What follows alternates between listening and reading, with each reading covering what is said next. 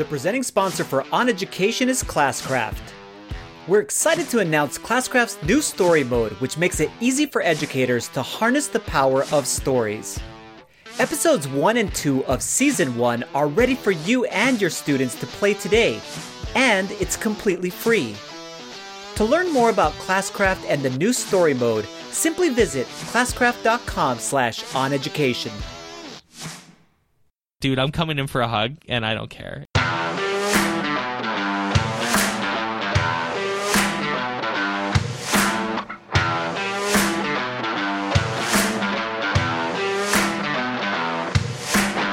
Welcome to On Education, part of the Education Podcast Network. I'm Mike Washburn. And I'm Glenn Irvin. Friends, we have an awesome pod for you today. This week, we're going to discuss whether there's an overemphasis on preparing our students for those jobs that don't exist yet. On this week's segment of The Best, we'll run down some of our best gifts for learning at home and with your family. And our guest this week is educator and author Rochelle Poth. Let's see if I know how to do this. All right, you're back. It's like getting on a bike. Apparently, yeah. Yes. You don't forget. We've been okay. We did the interview already, and I didn't screw up anything, so I think we're all right. We should start with updates. We got lots going on. It's like we're back, and there's no rest. No. So Impact Education Conference starts this week. I know. This weekend, we're getting super excited to be able to go and meet all of you guys. Make sure you come by the booth. And if you haven't registered for the conference, they can still do that, right, Mike? Yeah, I have no doubt that they can still register for the conference.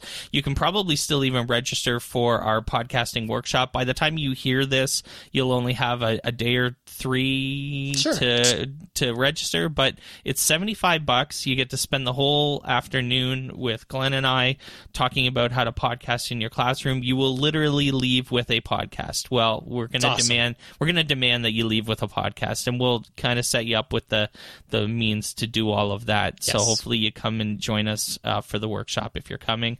We also are working with one of our sponsors, Fidgets, on a high school educators giveaway. They're giving away their sensor kits. I think we're going to get about 100 of them. So if you come by the booth, you talk to our friend Connor, who's going to be working with us. He's going to show you how to subscribe to the podcast and sign up for our mailing list. And when you do all that, you're going to get something for free. Man, I love it. How bad can that be? You get to listen to the best damn podcast in the world, and you get some cool geeky electronics at the same time. I mean, that's a win-win-win, everybody. Holy crap. Triple win, baby. Right? Man. We're going to start talking about FETC a little bit more now that we're kind of gearing up for that. And I guess one of the things to put on everybody's radar is the cool Epic Games, FETC Epic Games party that is being kind of hosted by Steve Isaacs and myself, related to Unreal Engine and probably more relevant, Fortnite in education. There is so much stuff going on with Fortnite. I can't share even half of the stuff that's happening, but a lot of cool stuff is happening. There's a giant contest happening right now with a $25,000 award for basically writing a lesson plan. I mean, it seems like you guys know how to do some of that stuff. So come on, people, write up some lesson plans. Take a look through either Steve's Twitter feed or my Twitter feed, or frankly, a lot of people have been sharing it, but the contest details, we'll put them in the show notes as well. But we're going to also put the Eventbrite link to this Epic Games Educator Network party that's being hosted. There are very limited spots left. I believe it was full at one point, which is awesome. I mean, first off, that's amazing. Sold out. But I believe that we were able to convince them to open it up for a few more spots. So I don't know what the status is now, but at some point, we opened up some spots, and so come to the part. If you're coming to FETC, this is going to be the place to be. At least on Thursday night. It's Thursday, January 16th, 5:30 till 8:30. Man. Be there. Cool. Miami Beach. Oh my Listen, goodness. guys, we're going to talk about video ridiculous. games on Miami Beach. It can't get much better than that. It's going to be cool. The ultimate nerd Right. experience. That's what it should be called, in quotes. So, Mike, I was thinking about this. You're back, and you're back from one of the places in the world where, I mean, talk about a go-to destination, you know, a bucket list destination, China. So I was like, okay, I got to ask him some questions, like kind of, what did you do, kind of recap, and then, you know, tell us kind of what was your favorite things that you saw or you did or whatever might be, your experiences or whatever might be. And then I want to talk about, because I saw some of your Twitter posts about food and drink. Oh man. And then obviously telling us whether or not you would recommend to us that you would go, that we should go there, or, you know, all those kinds of things. So start off with, what did you do? All right. The main purpose of the trip was to visit with one of the companies that we deal with, MakeBlock. They are probably the largest in terms of like capital investment, in terms of like value of the company. They're the largest educational robotics company in the world, and we deal with them exclusively in Canada. So they're big, and they basically we were there for two things related to MakeBlock. They run what's called MakeX. It's a global robotics competition. It's very popular. So think like first Lego League. So similar to that in the sense that there's an arena, and it's mainly it's kids, and it's very glitzy, and it's a thing. It's a big thing. It's very popular in Europe and in South America. It's only really not popular in North America, and that basically speaks to the dominance of First, and how popular the First Lego League is. That MakeX hasn't broken through, but we're learning more about it, and hopefully at least bringing it to Canada next year. So we went there to watch. I got to watch the finals, the World Championship finals of the MakeX competition from the arena floor. So first off, the finals were held in an arena, so about the size of like this is going to be hard. I don't know what the comparison is in the United States, but like a junior hockey arena in Ontario seats about 5,000 people or 5,000. So. Okay. Yeah. So it was in like basically the size of a junior hockey arena. And it wasn't totally full, but there was a decent amount of people there. And so we were on the floor though, which was super cool. And actually, if you go on my Twitter account and go to, I think there's a place where you can go to like videos. I periscoped most of the finals, so you can see how kind of cool it was to be there. It was like about a 45-minute periscope that might be worth checking out, because it was pretty neat to see like the television interviews and like the boom cameras, and like there was lights and lasers and like a huge screen that it was all like there was color commentary and like and like play by play.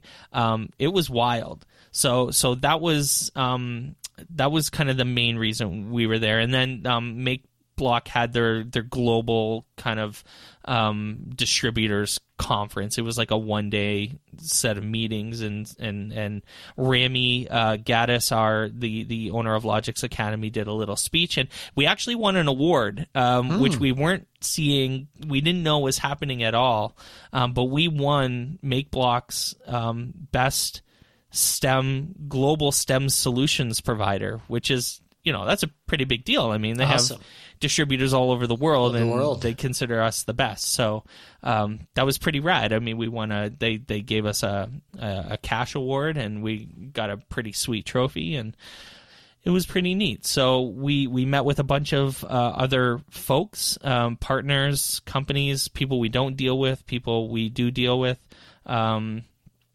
And it was it was definitely a work trip. There wasn't a lot of sightseeing, and kind of that's what we were there for sure. Yeah. So as you got to experience any part, because you landed in Hong Kong and then you went to mainland China. Yeah. What were some of your favorite parts? Because I mean, that's got to be a crazy immersive experience. Yeah. So, it's hard to verbally explain how absolutely massive some of these cities are. I've tried to, like, for everyone out there, like, especially if you haven't been, imagine the biggest city you've ever seen. Most people will say something like New York City or LA. And some people would say like Toronto. So even LA is pretty relatable in this, but I'll talk about Toronto. So in Toronto, there's the CN Tower, which is huge, and then there's probably about 3 or 4 skyscrapers that are about 100 floors high, which is a very tall building. Like that's tall. And then there's about 5 or 6 maybe that are about 80 floors high.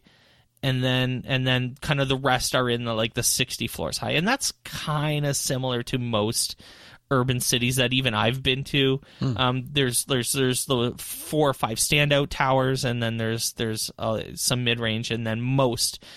But think about that core of buildings that are big, and stretch that as far as you can see in every direction. Like literally as far as your horizon will go. And that's what Guangzhou and Shenzhen look like. Wow. Like when you look out the window, all you see is 80-floor skyscrapers in every so direction. Intimidating. Yes. Every direction. It is a monolith of a city that is. It's beautiful in its weird sort of way. It's absolutely stunning to look at. We arrived in Shenzhen our first night very late, much later than we were expecting. Customs, going through Chinese customs is crazy. I bet. Scary and intimidating, even for lack of better words. Not fun at all. But once you're through, it's like big sigh of relief, and then okay, we're here and everything is fine. We're not going to get arrested anymore. But when we finally got to the first night to the hotel we stayed at, and the hotel didn't start until the 23rd floor. So like there were 23 floors before the 50-floor hotel that we were staying in. So I was on like the 60 some odd floor. And I opened these giant windows and looked outside, and I just was breathless almost. I couldn't believe what I was seeing. Like it's just, like I said, as far as you can see, 80-floor buildings, as far as you can, and they're all lit up with giant like Chinese lettering on the sides, lots of like, it's like that core of Manhattan that you think of with like the signage and like the billboards and stuff.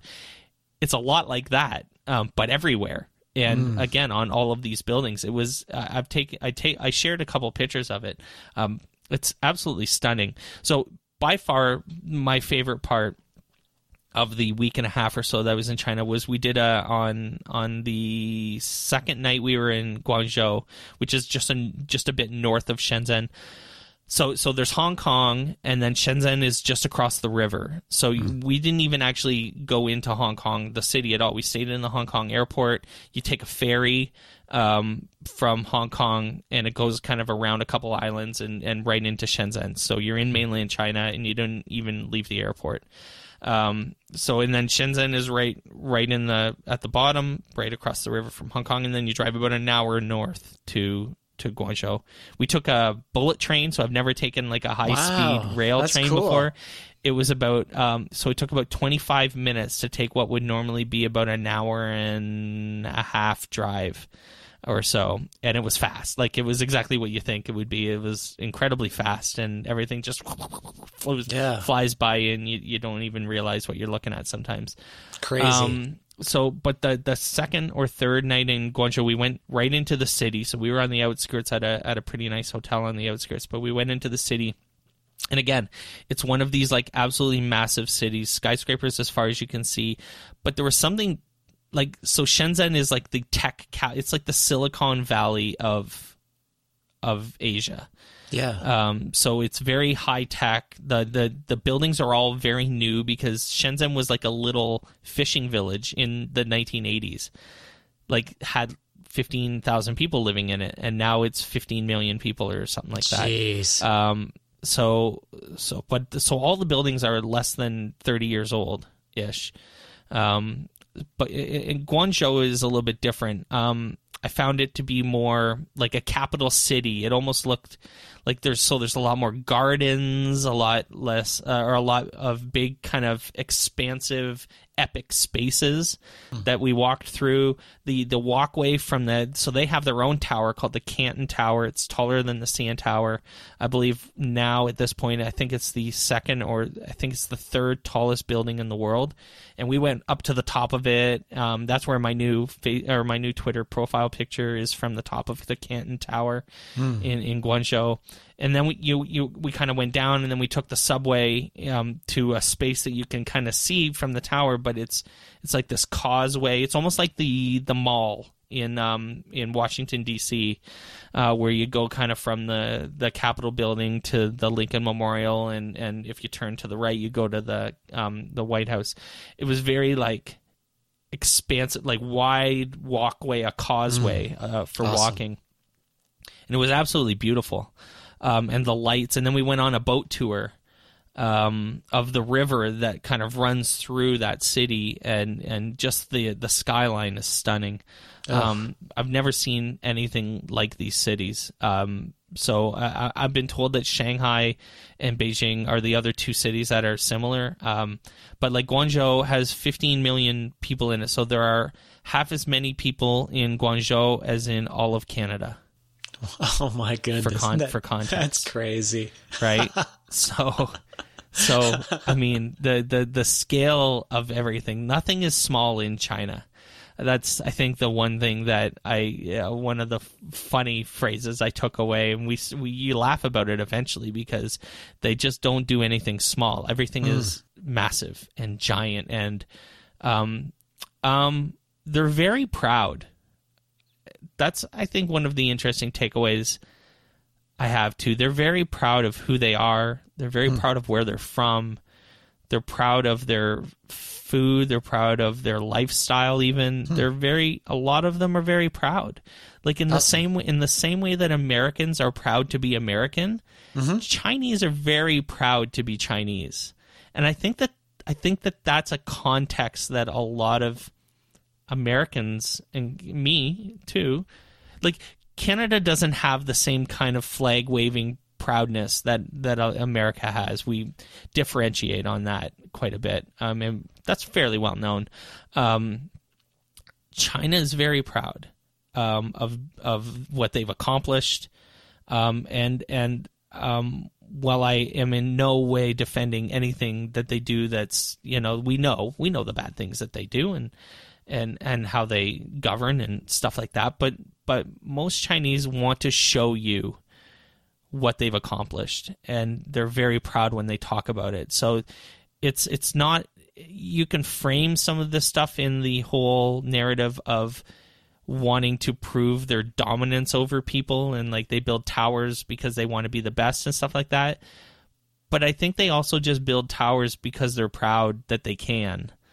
And they've accomplished, like this was a country that, 100 years ago, New York City was building the Empire State Building, and there were towers in New York City already. China was still basically a third world country. And how far along they've come to build some of these places is absolutely stunning, and a stunning accomplishment. They really want to share with you, the things that they've done, and how well they feel like they're doing. And the companies are very proud. Like the people that we've dealt with, as far as the businesses, are very proud to be, Chinese businesses, and they talk about that in a way that you can tell that they want the world to give them some credit for the things that they're doing, kind of thing. There's an interesting social dynamic there, and there's some weird, interesting, so a weird tidbit. And I was warned about this. Thank God I was warned about this. But it is a thing of pride, though, when they hand you their business card. So you're in business. You have business cards. I have business cards. Whatever, you give someone a business card. They hand it with two hands. They hand it with two hands. Like they hold it up and they hold each side. like that, and they'll hand it to you with two hands. And then you're expected to receive their business card with two hands. And and you'll find that the hotels will do that too. They'll give you your hotel key with two hands. And so there's this weird kind of respect thing going on, even with business cards. For being obviously incredibly communist, they're incredibly good capitalists. That was the other thing that my other big takeaway was that these guys know how to do business, and you shouldn't kid yourself that they are. The conflicts are abound with the Chinese in terms of like their focus on, like, I mean, most people work like 6 days a week, and are working incredibly hard, constantly. And it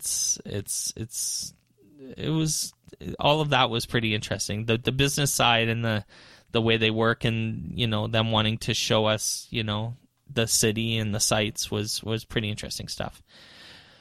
Food. You want to talk about food?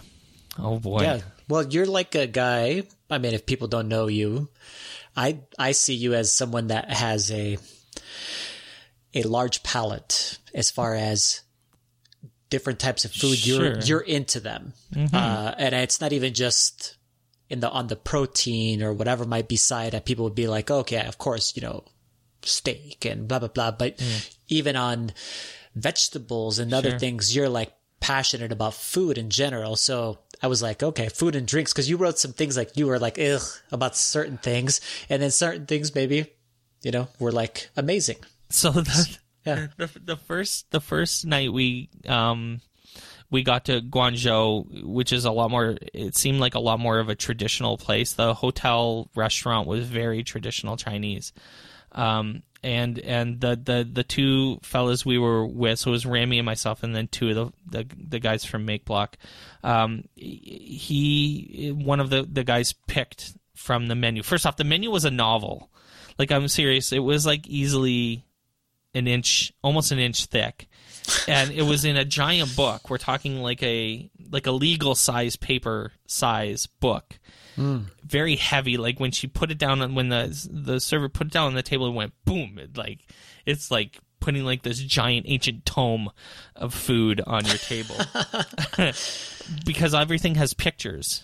Mm-hmm. Ordering food is incredibly complicated in China. Like, even for the Chinese, multiple times did we have people come back and like clarify our orders. I didn't understand what they were asking, but I could understand that they were saying, okay, do you want it like this or do you want it like this? Not in the same way as we say I'd like the sour cream on the side either. Like, in like these more technical ways, they were asking for clarifications on preparation, which was wild. That's crazy. Yeah. So I didn't particularly like my first meal in Guangzhou. I didn't like a lot of the stuff that was ordered. It kind of made me mad because I pride myself, like you said, on being a bit of a foodie, having a pretty open mind. But in particular, some of the fish preparations were a little bit gross to me. Those are the things that I was having a hard time dealing with. And even some of the meat stuff was interesting. A lot of the pork stuff that I had was like mushy pork, like they had like mushed it up with like a masher before they put it into whatever the hell they put it into. It was in different ways, but it was always like this mushy meat that really was like a gelatinous texture that I wasn't enjoying very much. It was funny though, the second night I went out for dinner with the same first guy that ordered at the first restaurant, but with his boss, so a different guy. And this time I took control, which, is really strange when you're, I didn't know I was just looking at the pictures and guessing what it was, but I took the menu from the guy and I was like, no, I'm ordering this time. And so I went through, and everything is shared, right? Like you're not ordering a dish for yourself. You're ordering shared plates. Yeah, yep. Yeah. Every meal I had was like a shared meal type experience. Cool. And so I ordered 7 or 8 different things, and they bring them out on like the big giant Lazy Susans, and put them down so you can spin the table around and grab out whatever you want to grab at the time you want it. Pretty cool. And I enjoyed the second meal much more, even though it was still, a lot of it was very traditional Chinese, but I understood, the preparations and the style, and it was good. I enjoyed it a lot. Almost always my favorite parts of my meals were the way that they prepared the bok choy in particular. I had it almost every meal. First off, it's everywhere. But the ways it was prepared, like with garlic and ginger and stuff like that, was always absolutely fantastic. And the pho was awesome. Like, I had it for breakfast almost every day. There was like you know how like at different hotels you'll have like an omelet bar, an omelet station where you like put the stuff in a bowl and then you give the bowl to the person, and they mix it up with the egg, and then they ring your bell or whatever when your omelet's ready, or you just wait for it. They had that, but with pho. So you would put the stuff, whatever you wanted, mushrooms, bok choy, whatever, and pick your type of noodle, put it all in a bowl, give the bowl to the preparation person, and they get it together for you and then give it back to you. Awesome. So I had noodles like every morning for breakfast, which was absolutely fabulous. What else is really strange? I didn't the coffee was fine, but the milk is different. Milk is a lot, at least the milks that I had were all like quite a bit richer, quite a bit thicker, like not like a 2% milk. There was like a 7, like your 2% average, or your normal like 1%, 2% milk was like a 5% milk, and you could taste the whole milk. Yeah, you could totally taste the difference. So the food was interesting. The fried rices were all really good. I had some Chinese sushi, sushi prepared. It was still Japanese, but there's like a Chinese take on sushi, and it was all really good. The sushi was good. I love sushi, so had that a couple times. The food was interesting. I kept saying to my wife that she would have hated it. She wouldn't have eaten like hardly at all. So if you're like a chicken fingers and French fries type person, or like if a fancy meal for you is spaghetti and meatballs, China's then don't go. China's not gonna go over well for you for food, because there's a lot of fishes with heads still on them and stuff like that. Oh yeah. So for our audience out there, would you recommend it as a bucket list item? So maybe. It's tough. I'll say this. I would be fine not going back to China now that I've been. Right. I would, but it didn't deter me from going to other Asian countries. Like, I would still love to go to Japan. Absolutely. I would still go to like Taiwan or Korea, South Korea. So it didn't deter me from the culture. I didn't find the culture shock as strong. I think that other places, other people in other parts of other countries may. Like, for example, Toronto is one of the most ethnically diverse countries in the or cities in the entire world. That's pretty well known. So, and I worked at a school. The private school I worked at was like 60% Chinese. So I'm not. I didn't find the culture shock as strong as other people had warned me. And certainly, while I wasn't picking up on the language or anything like that, I was picking up on like tone of voice and style of conversation quite a bit easier once I had been there for a few days. Like that clarification about food, for example, I could tell that was like a preparation clarification. Do you want something cooked in this instead of cooked in this? And how do you want it served to you, kind of thing, as opposed to just like the basics, can I have some ketchup on the side type question that you would get in. I would suspect that the average person who wasn't used to those types of cultures, who wasn't living in an area of either your country or my country that was used to diversity, would have found a lot of that culture shock pretty strong. Coming through customs, even for me, coming through that Chinese customs at the thinking about. at the Shenzhen ferry was scary as hell. Like Yeah, it was intimidating. Unique. Yeah, that part's got to be unique. They all have guns, and they're all, they all look kind of mean a little bit, and it was different than going through, the customs at, Pearson International Airport. In fact, when we were leaving, going through the Chinese customs when we were leaving was so much easier, because I think that there's like an internationalized exiting customs that's different, because they realize that people, are going home, and it's like they treat them maybe a little bit better. I don't know if that's the case, but I definitely felt less intimidated leaving than I felt coming in. And I felt that hour or so that I was in the customs area of the Shenzhen ferry terminal was pretty scary. I'll be honest. It was pretty wild. The part that I was thinking about that I think would be the most intimidating about what you just finished describing would be how the population density, that part would freak me out. People everywhere all the time. And I mean, you're used to, you live near a ginormous city. I'm not really a city person. I would never want to live in a city, but I guess if you're from Los Angeles or New York, or you live in a big city and you're used to urban life, and then multiply that times, like you just said, times Hundreds. a lot. Yeah.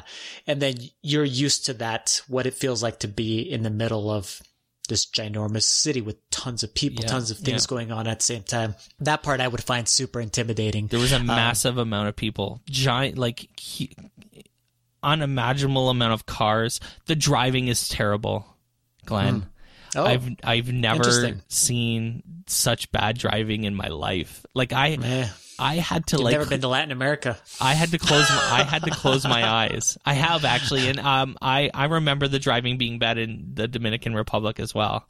But I had to go oh crap and close my eyes more than once in being driven around by a cabbie or whatever. It was pretty bad. It was scary.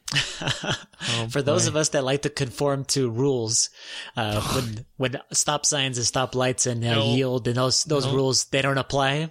No, that's when things start getting a little fishy in our brains. Especially like the turn signals and the lane changing is the craziest one for me. Like they would thread needles changing lanes. Like I've never seen. I saw a guy go from like 1 lane to 3 lanes over, swiping between cars. We're talking with like less than an inch to spare, and doing that without even thinking about it. Just boom. That's how it goes. And I was like, "Are you freaking kidding me?" That's the other part that Cheryl would have been like, "Nope, I'm out. Thanks. Peace, have fun." I would never bring Cheryl to China. I think that she wouldn't. I'm glad that I went, and I know that my wife wouldn't have enjoyed it. Yeah, so that's China. Well, and now I'm back. That's a good China recap. That was good. Yeah, it was. There's so much, and every once in a while I might bring something up later because I'm thinking about it a lot. But it was pretty interesting. What's next here? You saw an article that piqued your interest. Yes, it was by one of your fellow Canadians. I think he's a Canadian because I think he actually spoke at the Impact Education Conference just a few years ago. Yeah, nice.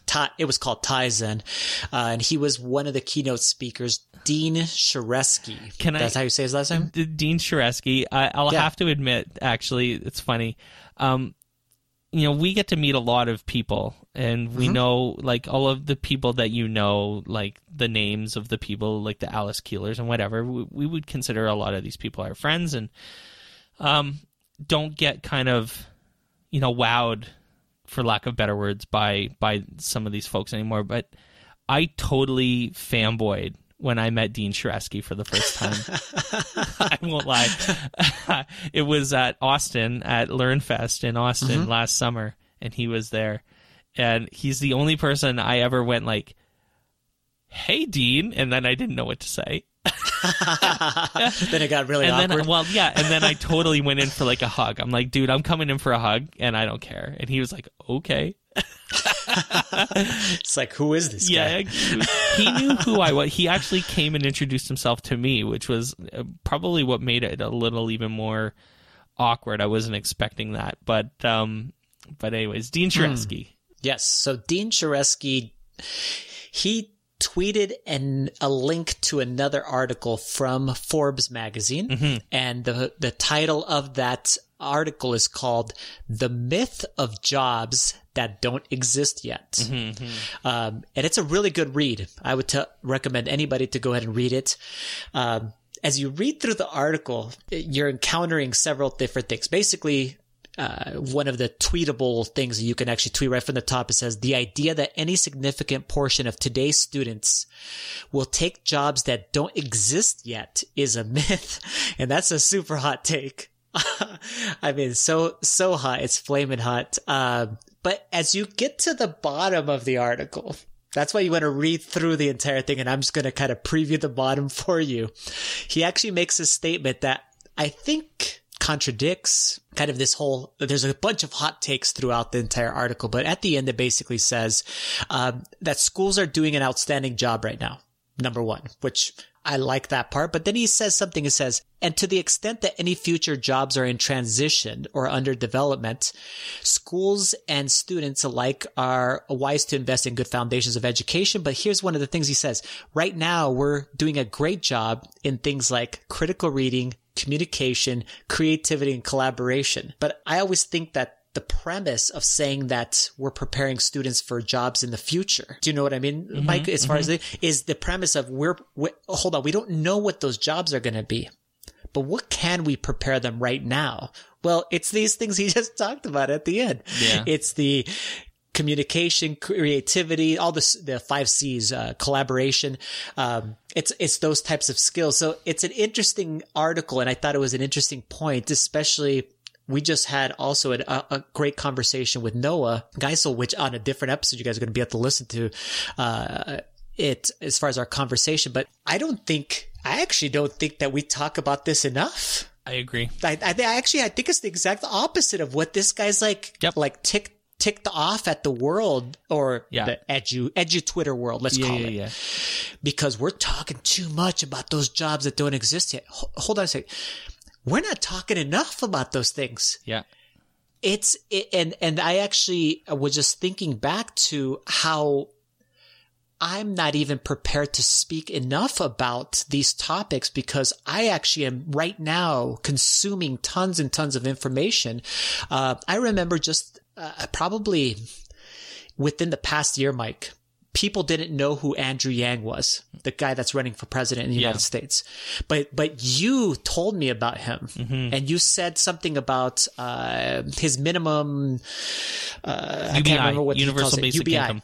Universal Basic Income. That was the first time, Mike, that I had ever heard that phrasing, Universal Basic Income. Yep.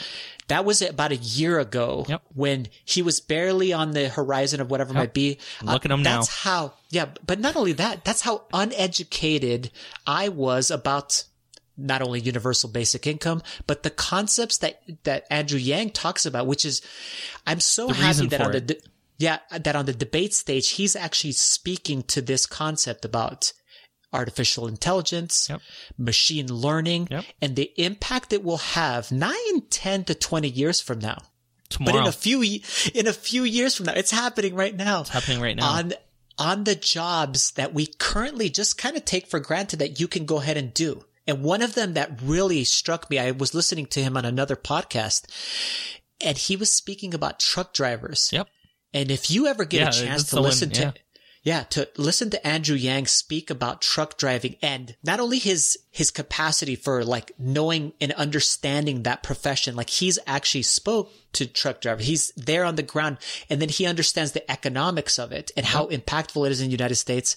And then how soon that job will actually cease to exist for humans to do. 10, 15 years. And just that one segment, he just talks about, he said, you don't understand how many people do that and how great of a job it actually is, and how unprepared we all are, including us as educators and politicians, anybody, and those truck drivers are unprepared for what's about to come down the pipeline. And we don't have a plan for it to be able to take place. So when someone says that we're exaggerating this point, that the myth of jobs that don't exist yet, I couldn't disagree more. I don't even know, I mean, I'm going with this guy. I'm like, is it because you think that we're exaggerating this point? Because you're wrong. I think we don't speak about it enough. His main complaint in the article is about the actual numbers and the lack of citation. Like it's a complaint about the substance of the reports and what he's not. I mean, you can't argue with the fact. The fact is there are jobs that don't exist right now that will exist in the future, and there are jobs that exist now that are going away very, very soon. You will, and I think that the reason why this conversation needs to happen, and God bless Andrew Yang for and I'm not if I was voting in a primary, for the record, I wouldn't vote for Andrew Yang, but I think that his voice needs to be at the tables in the future, because I think he's nailed this topic. It's like listening to Bernie Sanders talk about universal health care. Andrew Yang has nailed this topic, this UBI idea. And a lot of what he's saying about that is bang on. Yes. The biggest problem with the jobs of the future is that the jobs that are being outsourced the easiest are the jobs that are typically associated with lower education levels and poverty. People who work at who go to get a job at McDonald's are getting a job at McDonald's almost always. And I mean, don't misunderstand what I'm saying. This is absolutely true. Most of the people who get a job at McDonald's are there because they don't have a university or college education. I'm not saying anything crazy there. And they are associated with lower income levels and levels of, on the poverty scale. That has a lot to do with the fact that the minimum wage is ridiculously low, and paying people who work 40 hours a week a wage that they can't live on. It's a totally different political conversation right there. Sure. But the fact is that those are the jobs that are also being eliminated. They're like, hell no, we're not going to give you $15 an hour. We're just going to replace you with a machine. It's already happening right now. McDonald's, everybody. McDonald's. All the McDonald's in Barrie have kiosks. That's what I'm saying. So, what about your grocery stores? Remember, right. I don't even know if people remember. I mean, I'm 44. Yeah. I clearly remember the job of a person at the grocery store, not only packing your groceries, but taking it out to your car and putting it into your damn car. Why would they do that now? Well, that's what I'm saying. That job existed, and it was awesome. We all took it for granted. Now we're freaking scanning our own damn items. Yep. Guess what that means, though? That's what I'm saying. All these people, it's one person right monitoring, now. and it's one person monitoring 6 or 7 machines, as opposed to 6 or 7 people plus 2 or 3 people rotating between lines to bag the stuff, and then like you said, the carriers that they had, these jobs don't exist anymore, and this is going to get worse. It's worse or better. I mean, depending on the way you frame it. I mean, but that's what makes this conversation so important, is that it's only worse if we're not prepared. That's it, right? It's only worse if we don't prepare our kids for a future where they have to understand that these jobs that exist now will not be there for them. You're not going to be able to fall back on a manual labor job, because there won't be, for lack of better words, I'm not or a truck driving job. Right. It currently exists. It's one of the highest paying jobs. It's the highest paying job. I think he rated it that all you need is a high school degree to be able to do it. $80,000 a year driving a truck. it's as much as I get paid. Yeah. And it's a great career. And a lot of them are self-employed. Yep. Like they basically own their own truck, their company. 100%. They get to make their own decisions. It's a super brutal job. Don't get me wrong. Yeah. It's a freaking hard ass job. But you can do it and you can earn a great living, a upper middle class living in the United States doing that job until it doesn't exist. And that's the scary ass part. And that's only one job that Andrew Yang is actually talking about. Yep. It's crazy. Yep. And so I'm not, I mean, the article is ridiculous just in the sense that it's harping on this 85% number. I mean, okay. Yeah. Make the number lower if that's what helps you sleep at night. Whatever. I mean, seriously, the number is big. It's the number of automated jobs is huge. I mean, I don't know how you cannot see this because it's happening already. So, I mean, obviously, middle class jobs that can be automated are going away. Thank God. These similar studies have also done studies on teaching, and education is one of those roles that is not easily automated. We know why. Obviously, there's a personal aspect. There's a touch that teachers have. A personal relationship with students that makes a significant difference.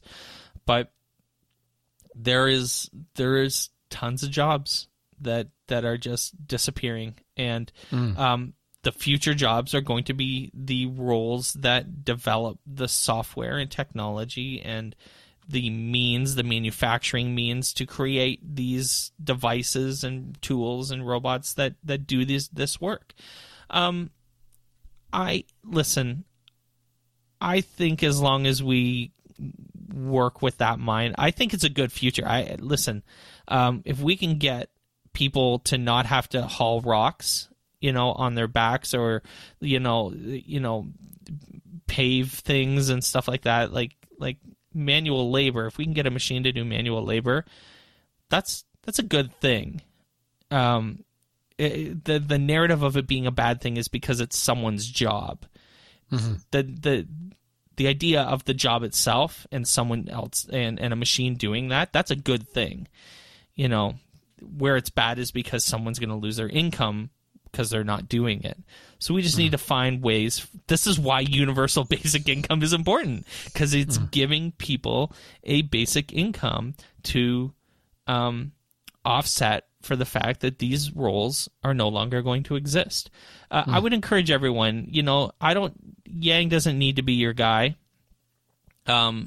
It's a super important concept, though. But read it. He knows exactly what he's talking about. Go listen to him on. I think he was on Rogan, where Rogan gave him like all of the time in the world to explain it. Sanders on Rogan is also very good, by the way. And so go listen to Andrew Yang. Go listen to him in the debates, because he's not getting a whole lot of time, but I think the time he's getting, he's using well. And I think that there is a role in labor or commerce for Andrew Yang in almost anyone's administration. There absolutely should be, especially the more left candidates like Warren and Sanders. I hope that his voice is someone that doesn't go away when he inevitably, I don't suspect he's getting the nomination. So, I'd like to see his voice at the table, though. Super interesting stuff. When we come back, we'll have the bests. We'll tackle some of the best Christmas presents you can give for learning with your family and at home. So stay with us. On Education is brought to you by FreshGrade. Are you spending too much time stumbling between apps and duplicating work? Want to spend more time connecting with your students? FreshGrade Next has powerful new lesson planning tools that will give you the flexibility you need to focus on engaging and inspiring your students. FreshGrade Next is designed for teachers and made for learning. Integrated, simple, and powerful. To learn more about FreshGrade Next and sign up for your free account, visit freshgrade.com. On Education is brought to you by Sourcewell Technology and the Impact Education Conference. Join Jimmy Casas, Angela Myers, Michael Cohen, Jordan Shapiro, the On Education podcast team, amazing featured speakers, and thousands of educators December 14th through 17th in Minneapolis, Minnesota for the region's best education conference. Register now using promo code ONEDUCATION2019 for $30 off your registration. Also, with every registration, you'll receive a free book of your choice from one of the amazing speakers. To register for the conference, visit impact.sourcewelltech.org. That's impact.sourcewelltech.org. All right, welcome back to the podcast, everyone. The Bests is taking the world by storm, and we're about to start our second list because everyone likes lists. So welcome to the Bests, and this segment is the best. Christmas is coming. Christmas is very soon. Less than 20, like 15, 16 days away. Holy moly. Yes. So people are shopping out there. Better get going. I mean, I'll be honest, I won't start shopping until probably about the 21st. I thought you were going to say the 24th. No, the 21st is a Saturday, so that seems like a really good day to do some Christmas shopping. So we wanted to get this list in for you folks before you go out there, and maybe you're thinking about some last minute things. And we got some ideas on if you want to extend learning into your home or with your family. These are the best gifts for learning at home and with your family. Mm-hmm. So I started. We got 9. They're in no specific order of preference. And I'll give you the first. Let's say I'll give you the first 3 or 4. I'll give you the first 4 because I started thinking about this from like a technology perspective. But I like where Glenn went as well, and I'm all in on all of this stuff. I think all of these, the 9 that we're going to give you, are absolutely fabulous. So the first thing that I thought was educational robotics. So a lot of these robots that are popular are available at retail, especially in Canada. So like you can go in Canada to a Best Buy and buy a Dash. You can go on Amazon and buy a Dash robot. You can buy a Sphero. You can buy Spheros at a lot of retail in the United States as well. And these are pretty substantial learning opportunities. You can have fun with them. You can play with them. They are absolutely toys in a lot of cases. But, we know that they're used in schools and that there's a lot of educational opportunities there. And the same goes for number 2, which was Osmo. So for anyone who doesn't know what Osmo is, it's an app that is on your iPad, and there's a little attachment that kind of goes on the top, and it scans down on the surface as you interact with different things, devices. There are some add-ons, and I couldn't tell you what all of the add-ons are, but Osmo is very, very popular. You can buy it. I think you can even buy it, to be honest, at the Apple Store. But it's certainly available pretty widely at retail as well. And fairly inexpensive, especially for something that's moderately high tech. Nice. I mean, inevitably, we were going to bring up playing video games. So I mean, it would the best game of all time. It would never hurt for you to buy your kid Minecraft. No, and actually, just announced today to make it not to make it timely. So this is on Monday, the 9th of December. They actually just announced that the PS4 version of Minecraft is going to be the Bedrock edition. They're changing it over to Bedrock. So now the Switch and the Xbox and the PS4 are all going to be cross-play and running on the same version of Minecraft, starting very soon. So that's actually good. That means that the PS4 version is going to get things like the aquatic update, and all of this other stuff as well. So Bedrock version is the at least they're trying to make it the more universal version. So that's a good thing. So you can buy it for anything now at this point and get a similar experience across all of the different platforms. And then finally, I'll end my 4 here that I had written down with, I mean, something that's obviously a little more expensive, but if you're looking for that one big gift to give one of your kids, I mean, Isaac, our oldest son, has an iPod Touch. And he's been using that for games and for talking with his friends and stuff like that. And an iPad or an iPod is a great gift. You can buy them an Android tablet, though I don't know why you would want to possibly do that.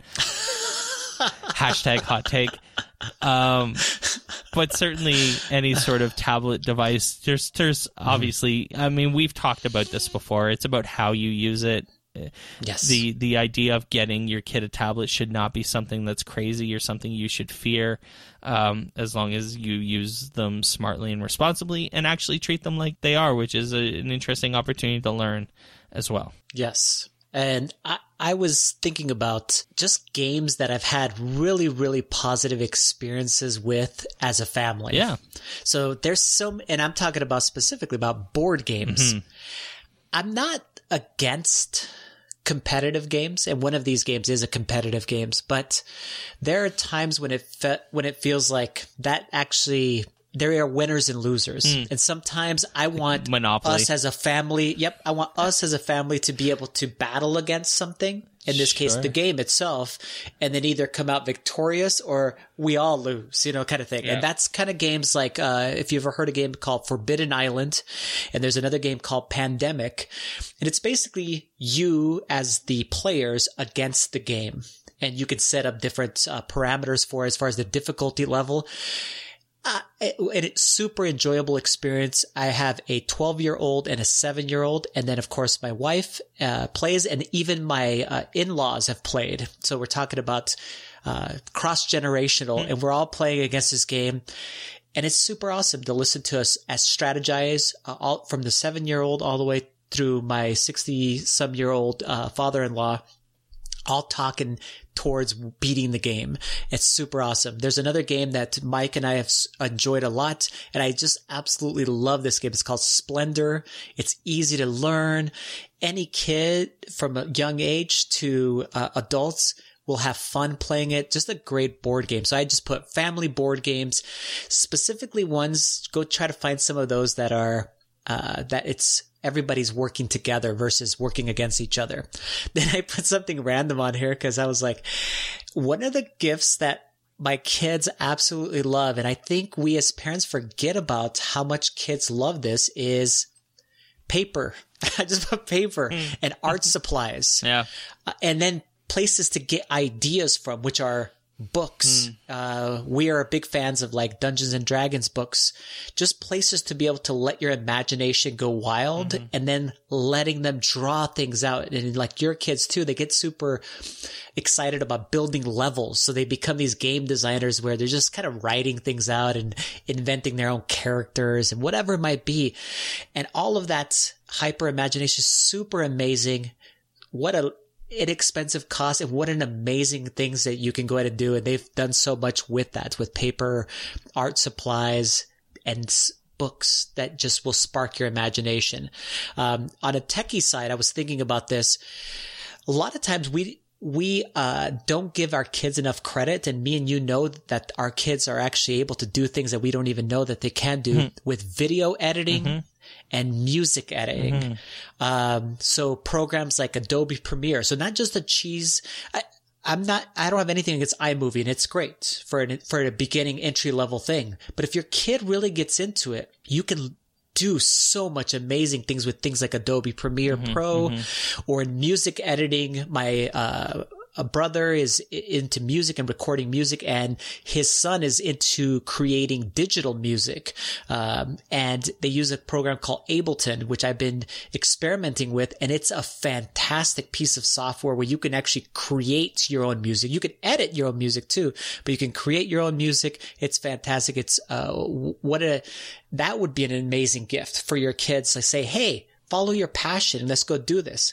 And talking about following your passion, was the year that me and you talked about like Ninja breaking the ESPN, the magazine cover and saying, hey, esports gamers, this is a real thing. And why not set your kids up with a streaming setup? Like teach them how to do it and how to do it appropriately. There's so many videos about not only how to set it up, but to do things appropriately so that you can manage things the right way. So things like needing a laptop, a computer, camera, a microphone, those kinds of things. It might be an expensive thing, but you might already have some of the pieces to kind of get started. And I've seen so many streamers that are really good that just start with basics. Like super basics. It's all about them, you know, their thing and their personality to be able to kind of get going with that. I actually, Isaac's best friend, Alex, is getting a computer for Christmas. And he knows he's getting it. He's actually, it's funny, he's actually going to spend the night at our house and hang out with Isaac. But I'm going to build Alex's computer with him. Awesome. On our kitchen table. So we're going to go to Canada Computers. It's a big kind of computer parts store, and buy all the pieces, the video card, the motherboard, the hard drives, everything you need to put a computer together, the case, everything, power supply. We're going to bring it all back to my house. We'll order pizza, you know, do the things that kids do when they stay overnight. Experience. But then Alex and I and Isaac's gonna watch. We can't build Isaac a computer.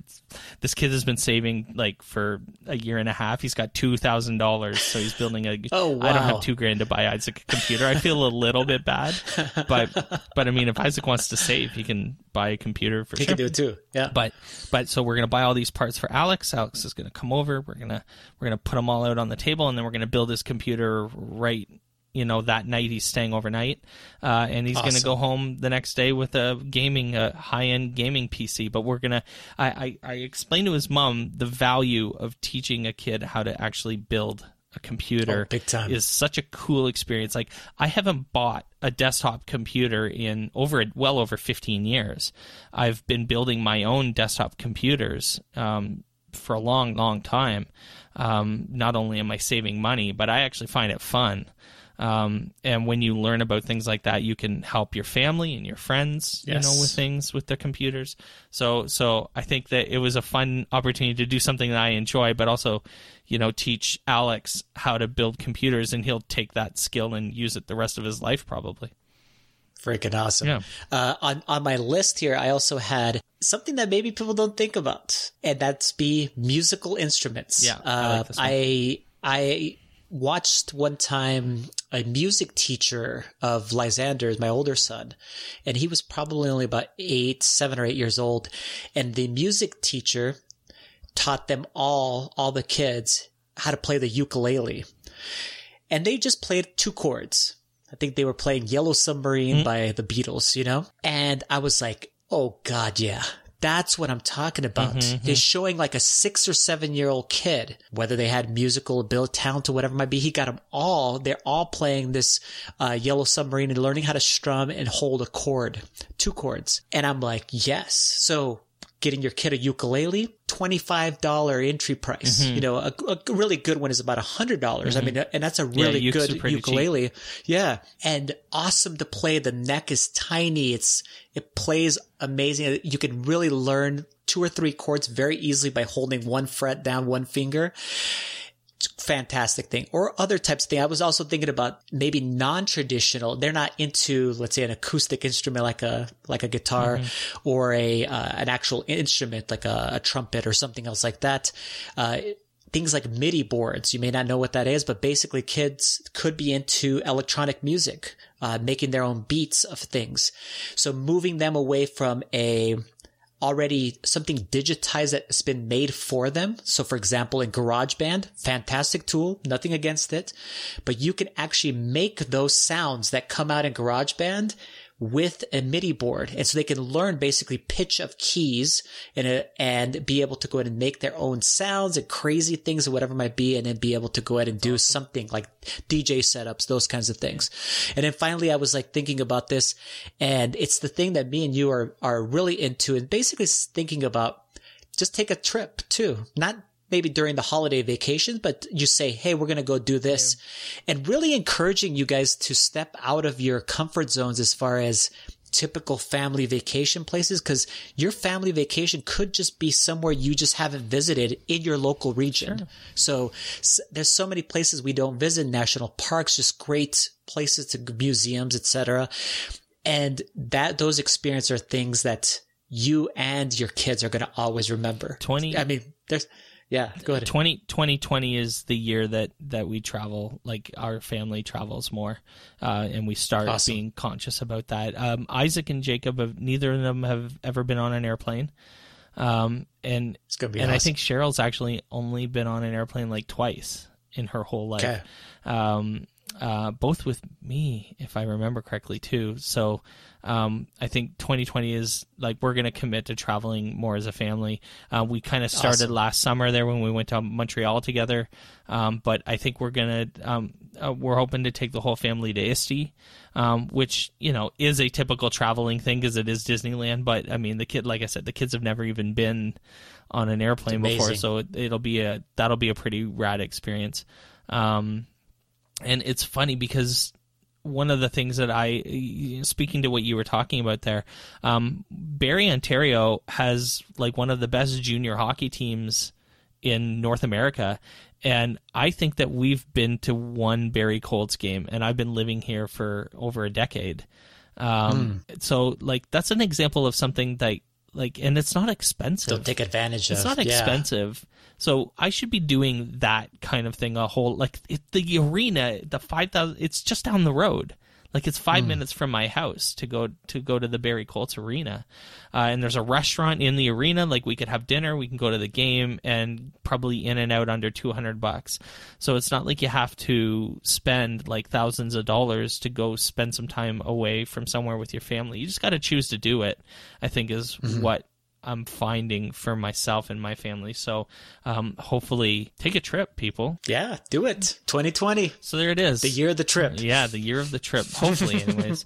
So that was the best. We got 9 things, and we'd love to hear what you do this Christmas and coming up. What if you've bought any of this kind of stuff, weigh in, let us know, chat with us on the chat, give us some of your own ideas for things that might be good gifts for learning at home and with your family. And when we come back, we'll be joined by Rochelle Dene Poth, so stay with us. On Education is brought to you by Fidgets. Fidgets are interactive USB sensors that support all major programming languages that make physical computing easy. Fidgets keep the emphasis on coding while increasing student engagement. And the best part is that you can get started for free right now. Simply go to bit.ly/fidgetsoneducation to get your introductory kit that includes a free sensor worth over $50. That's bit.ly/fidgetsoneducation. All right, welcome back to the podcast, everyone. Rochelle Dene Poth is a language and STEM teacher who designed the course What's Next in Emerging Technology. She was selected as one of the 20 to watch by the NSBA. She's a future-ready instructional coach, a Microsoft innovative educator expert, and a Nearpod pioneer. Rochelle will be presenting at FETC 2020 on a number of topics around AI, AR, and VR in the classroom. Welcome back to the podcast. Thank you for having me.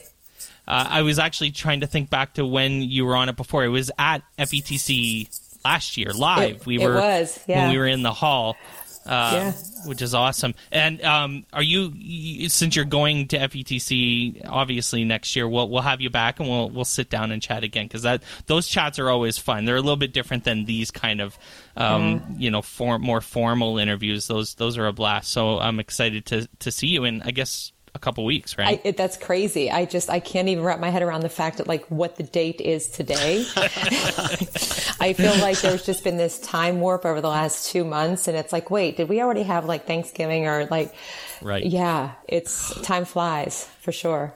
So for anyone who hasn't met you or is unfamiliar with your work, could you share a little bit about yourself, a little bit of your story, and kind of what has led you to talking to us today?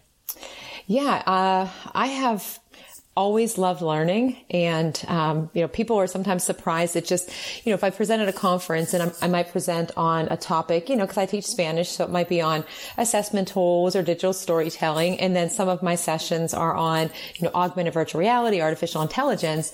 And the biggest thing is when people meet me, they're like, well, how did you become involved in teaching a course on emerging tech or, involved with STEAM?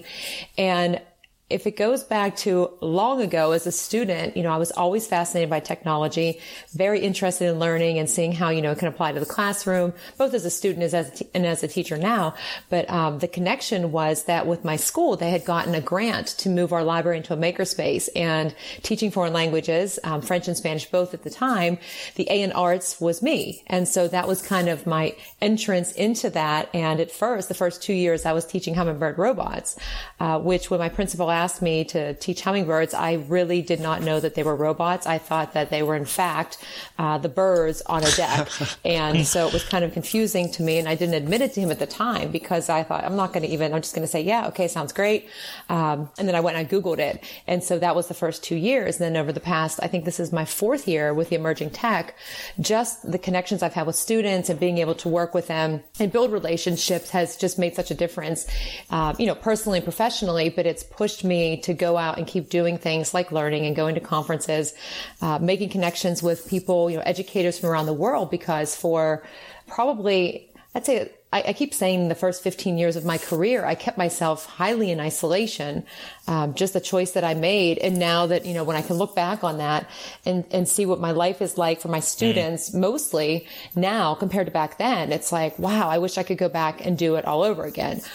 Because, not only did it impact me personally and professionally, but like the opportunities that I could have had for my students. So people often say, well, what's your investment? What are you so interested in? And it's just keeping myself going and not missing out on opportunities, because you never know when that one thing that you come across or that one interaction you have with somebody is going to be like the one thing that somebody else needs to know. And so I just keep going. And where I am now, I truly would not be had it not been for my law school experience, because I went to law school. I had a mentor who basically, at that point, I probably would have gotten out of teaching. But because of that relationship, it led me to see, teaching differently, the relationship of teachers differently, and really re-engaged me. And ever since then, it's just been a gradual growth process. But the things that I'm doing now, I guarantee I would not have done had it not been for my own relationship with a mentor and then building the relationships with my students. I'll tell you, that mentor bit is huge. It's big for me too. It's been a huge part of my life and growth as an educator. I mention all the time, Carl Hooker is one of the people that I definitely would call a mentor. I talk to him weekly, even now still. And it's great because we have so much that we can relate to each other. Now, when I first started talking to Carl, he was already doing all of this amazing stuff. And, I find everyone should have a mentor. Everyone should have someone that they feel like they can speak to in a safe way, to talk about the things they're struggling with, talk about the things that they're dealing with, talk about wanting to quit when they want to quit.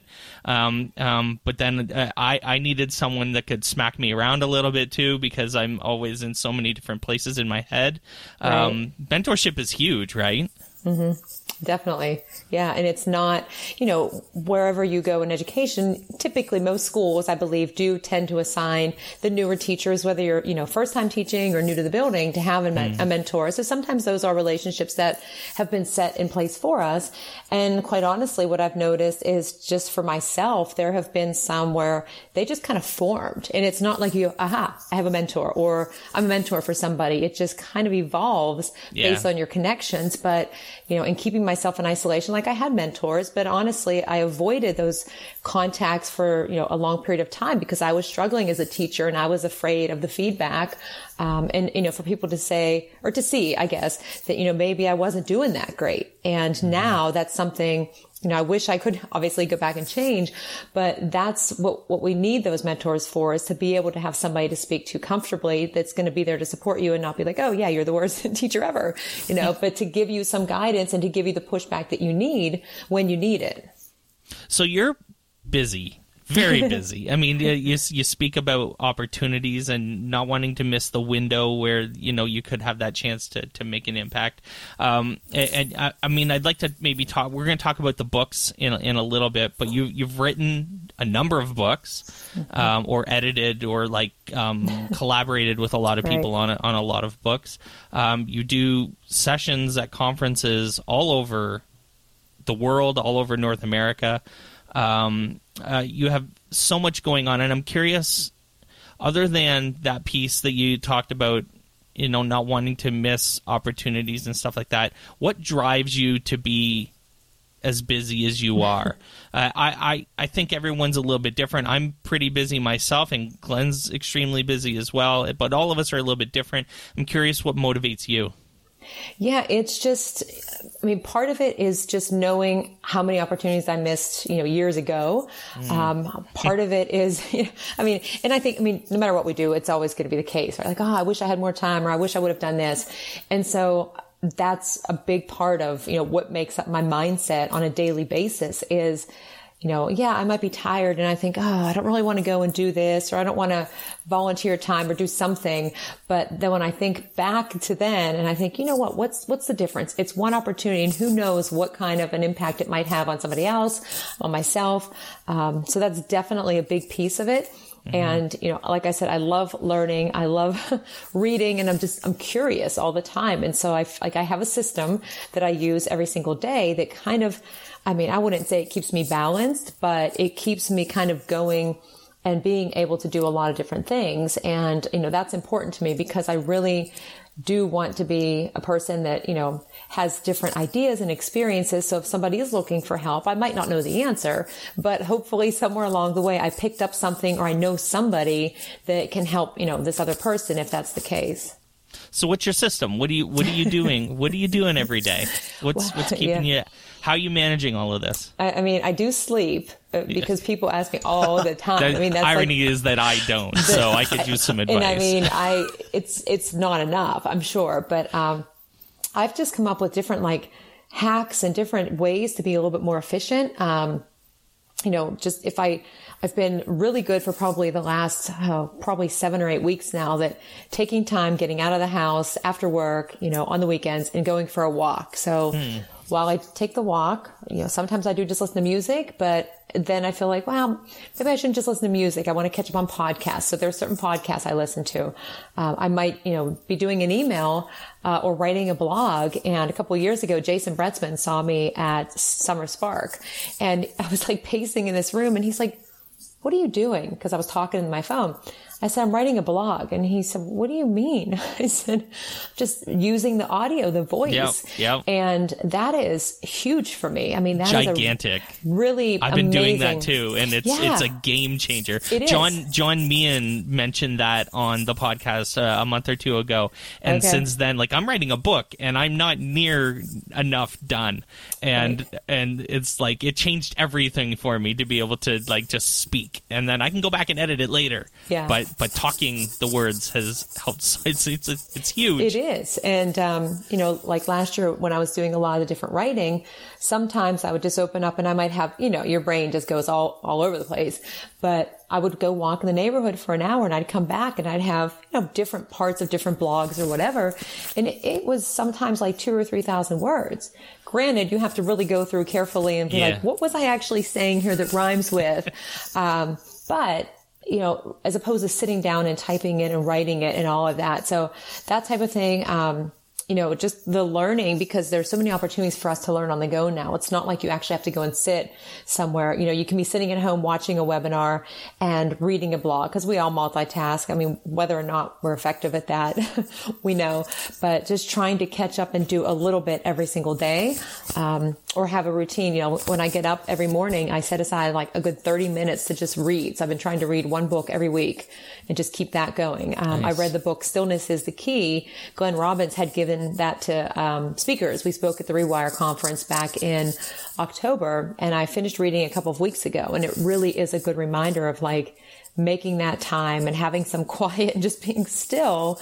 So it came at a good time for me to read that, but it is hard to find balance and to kind of stop when you get that momentum going. Yeah. So speaking of stopping, this is something I struggle with a lot, and I think maybe you can give me and our listeners some advice on this. The idea of saying no has come up a lot for me. I was with Jennifer, our mutual friend Jennifer Casatod in Halifax a couple of weeks ago, and we spent a lot of time talking about saying no to more things, because you want to be really well, for me it's because I want to be really effective at the things that I really wanted to do, but I find that the last year or so I've said yes to almost everything, and it's just starting to wear me out, so I'm thinking a lot about how I can say no more and what I say no to, because obviously there are lots of really cool opportunities that come up when you write books and you do a lot of speaking and the blogging. You get asked to be pulled in a lot of different directions. So what are your thoughts about, what you say no to, what you're saying yes to these days, and why, and kind of that sort of thought process? I'd be interested in hearing your ideas there. Yeah, I think I need to hear some ideas too, some advice. We can collaborate. Yeah.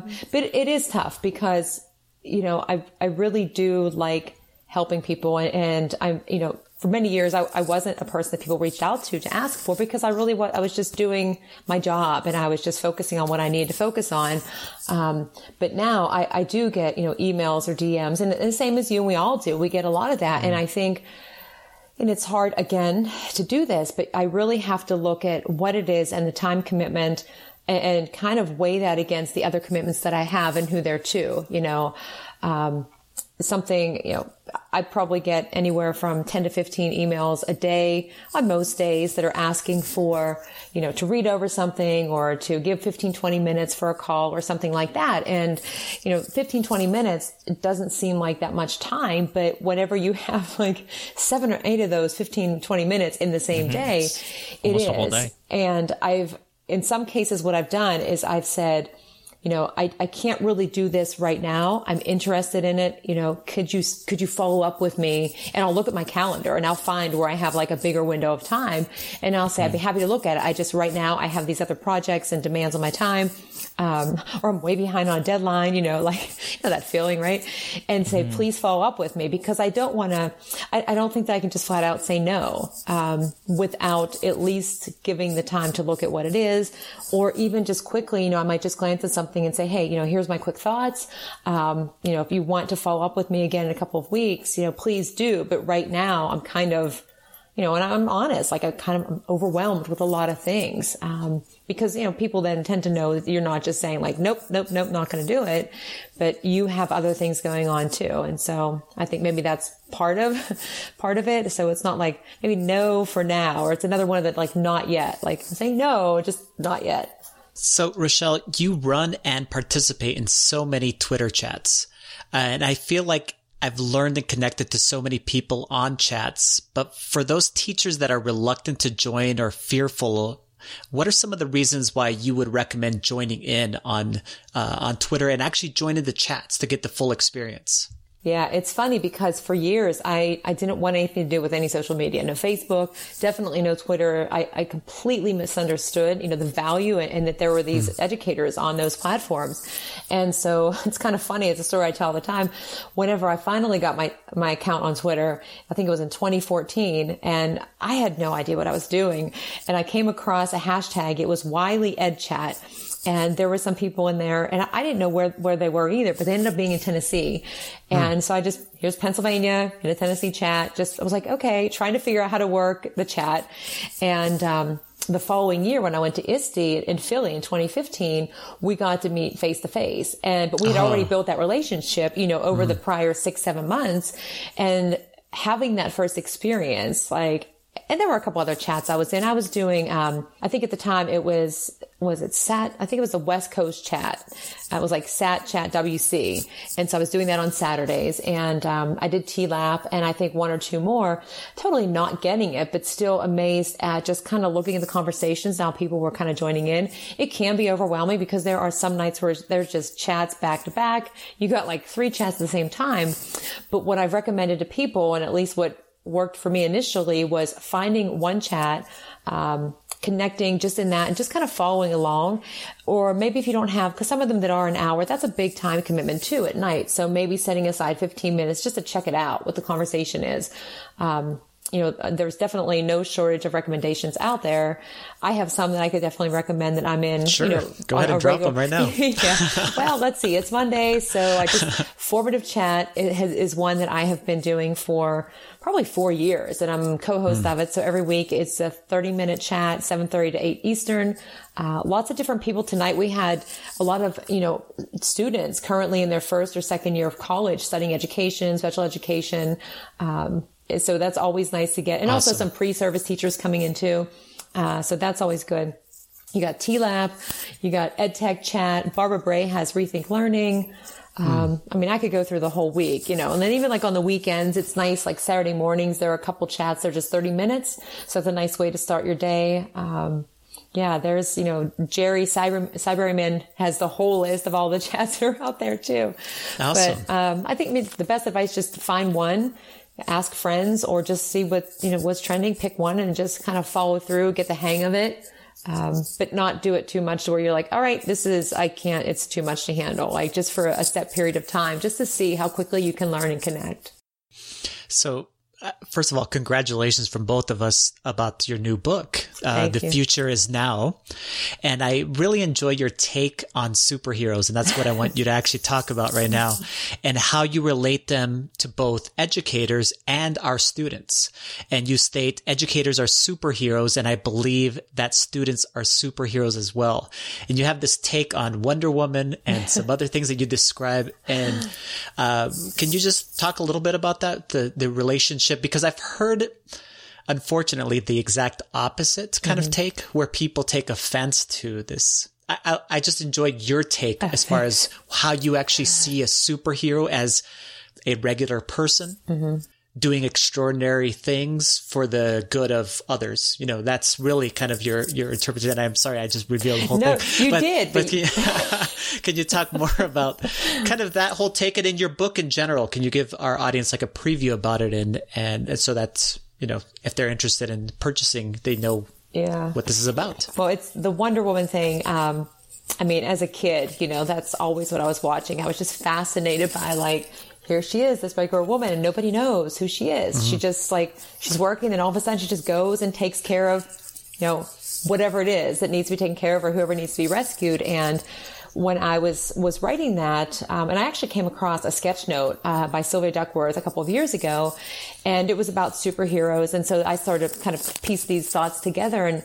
And for me, some of my students, I think they're superheroes because having those relationships and the connections I made with them completely pulled me out of that isolated experience and showed me, to be, gave me the courage to be a little bit, braver, take some risks, because for years, and you're a language teacher too. We want our students to stand in front of the room and do a presentation. And it's like, what do you mean you don't want to present in front of, these are your classmates. And one year there were these 7th graders that came into a teacher PD session, and they stood up in the front of the room and they were presenting. And I remember sitting there thinking, and I've written about this too, oh my gosh, I would not want to stand in the front of my peers. And I stayed away from that as much as I could. Nope, I'll stick the post-it notes up. I'll pass the papers. I'm not speaking. And that was the first moment for me where I thought you know what? I'm asking them to do things I would not do myself. And just all of that kind of together gave me the courage to start stepping out. But it was by seeing what these students were doing, who were just putting themselves out there. And, like you say about the superheroes, there can be that negative part of it. But I really do think, it's the people that just kind of step in when they need to. It's not like they're asked. It's not they want anything from it. That's my perception of it, of what I consider it to be. And you just kind of just pick something up or help somebody out, and then you just keep going where you were going. And it's not you don't necessarily have some great costume, although that'd be kind of cool. Not gonna lie, I do have some Wonder Woman things, bracelets right now, but you just go about your business. And I think that it's just an innate characteristic or quality that you have this power that could be considered a superhero for whatever your strength is that's helping to lift others up. Love that. So I just took a look on while you were talking on the FETC website, and you're so. I mean, this is insane. First off, you're doing 10 sessions and like Glenn's muted and he's laughing. Holy, you're doing 10. Insane. You're doing 10 sessions and a book signing. Yeah, and there are some things that are not even listed in there right now. So first off, you're a psychopath. Second off, in a good way. In the best possible way. Yeah, yes. yeah. And all of these sound incredibly interesting. I just before I left the classroom, actually, I was doing a lot of work with infographics and giant, big graphic design projects with information and data on them. I loved talking about that stuff with my kids. And you're doing a session on infographics, so I might actually swing by and take a look at that. Yay. But I would love to hear a little bit more about any of these that you're like really geeked up about, and give someone a sell your sessions. Let's talk about these and get some people to come out, because I think you're doing some really cool stuff at FETC. Thanks. Yeah, the schedule is it's a little overwhelming how that happened, and it's interesting the types of sessions too, because I do have like the artificial intelligence and the AR VR and then the infographics and some on Nearpod, and I'm doing a sandbox, an AR VR sandbox with Jamie Donnelly for a couple hours on that Wednesday. But the things that I share are things that most of which that I've done in my classroom, in my STEAM course with my 8th graders, some of it also in my Spanish classes, because a couple of years ago, my Spanish 2 students were like, hey, how come we don't ever get to do this like augmented virtual reality cool stuff like the 8th graders do? And I didn't have an answer for that. I'm like, I don't know. I didn't really ever think about it. So they're like, okay, we need to do this. And what I found is we did a project using CoSpaces, and I didn't really know what I was doing with them because I'd never used it in Spanish class, but I got this project together. They collaborated. And aside from, creating something that was cool, like the 8th graders at that time, I was amazed that a year later that those students remembered the content, the grammar, and all of the stuff, because it was narrating in past tense, where in Spanish you have the two different past tenses. And the fact that they could collaborate and work on the same project. And, I saw them building the collaboration skills, social emotional learning was in there, digital citizenship. It was more meaningful and authentic because they're creating, but then being able to look for different things to put into their project and attach the Spanish word or the meaning, and do all of those other things. Like they built so many skills in that, but the recall on it, I was like, why wasn't I doing this before? So a lot of the things that I present in my sessions are, my stories, but it's actual the student work, or some of it started as my idea, like, hey, here's one way we can use this tool. But over the time that we've used it in my class, students have come up with some really great ideas for using it. A lot of which came about by, I said, well, you know what? Whatever you want to create is fine. Crossing my fingers, went well, but you want to give them choices. But then, things that I thought, oh my gosh, I never thought of that. I'd have students come in and say, hey, I made my Nearpod lesson, or I did my Buncee. And I'm like, what do you mean? And they said, did I do it wrong? And I said, well, I'm not really sure what you did. And so to do like a verb lesson or to do a presentation for project-based learning, these students just decided to use those tools, which we had used collectively before, to make their own project independently. And like that was not anything that I had ever thought of offering. And so being able to say, hey, having skills in something like PowerPoint is great, but if a student can take something that's like a multimedia tool and put all of these different components in it, that is going to be a skill that they're going to need moving forward. So, my sessions, I give, a lot of practical ideas. I show a lot of examples, tons of resources available. Cause I always say like, I may not know all the answers because I'm not an expert. I'm just somebody that really likes to do a lot of this stuff. But, so I share, and as often as I can, I get Jamie to come in, or, I go in Jamie's sessions too, because with me in the classroom, and she's just amazing when it comes to the AR VR, to be able to go back and forth. So because in our, the people that come into our sessions, it's not specific to like elementary, middle, higher education or a specific role. Like I can find, sometimes with the help of the people there, ways to make a connection that everybody can walk away with something to use. So that's, most important for me. And then like the infographics one is, more than just like one type of thing that you create. Like what are the different ways we can use this, and how do they build, helps students to build the skills for the future, which, I'm still learning as I go is what I always say, trying to brainstorm new ideas. So I like having a mix of sessions just because I get to do so many different things with my students, and I just like to share what they do. I mean, if it weren't for them, I would be that teacher kept in my room for many years ago. So Rochelle, how can people connect with you, learn more about you, find your book to be able to go ahead and purchase? Tell us anything that's as far as connection. All right. Well, I am very consistent when it comes to all of the handles and everything. So on Twitter, Instagram, my email, if you add the Gmail, it's always RDENE915, which is very predictable first name or first initial, middle name, birth date. But nobody needs to send any gifts or anything like that, so no worries. But I do have a blog site too, so same thing. It's RDENE915. As far as books, they are on Amazon. I actually have my newest one is coming out this Friday the 13th that I picked as my launch date because it's called Unconventional. And that has a lot of I say great ideas, but it has a lot of ideas, not just mine, but I gathered some examples from some of my educator friends, like of what the projects look like in their classrooms at different levels. They're all available on Amazon. The ones from EduMatch are on EduMatch. Awesome. I have a shortened link. It's like the bit.ly and it's just Poth Books. And that was Poth Books. Luckily that was not taken. Got it. Takes you right there. But yeah, thanks.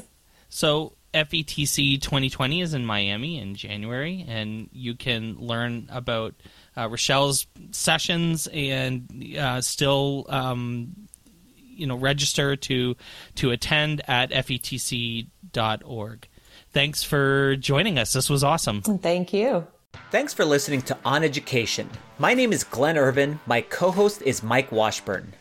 On Education is part of the Education Podcast Network. You can listen to this show and many others by great educators like Jennifer Gonzalez, Matt Miller, and many more by visiting edupodcastnetwork.com. Want to get in touch with us? Check out our website at oneducationpodcast.com. You can tweet us at oneducationpod. Mike is at Mr. Washburn on Twitter, and I can be found at Irv Spanish. You can find us on Facebook by visiting facebook.com/oneducationpod. We're also on Instagram at oneducationpod. If you're enjoying the show and think others would too, we would be thrilled if you shared it with them. Please leave us a rating or review in Apple Podcasts or the Google Play Store. When you leave a rating, it gives our rankings a boost. This helps others discover the show. We want to thank our presenting sponsor, Classcraft, for supporting us. Check out classcraft.com/oneducation to learn more about them. Thanks as always for listening, stay awesome, and see you soon.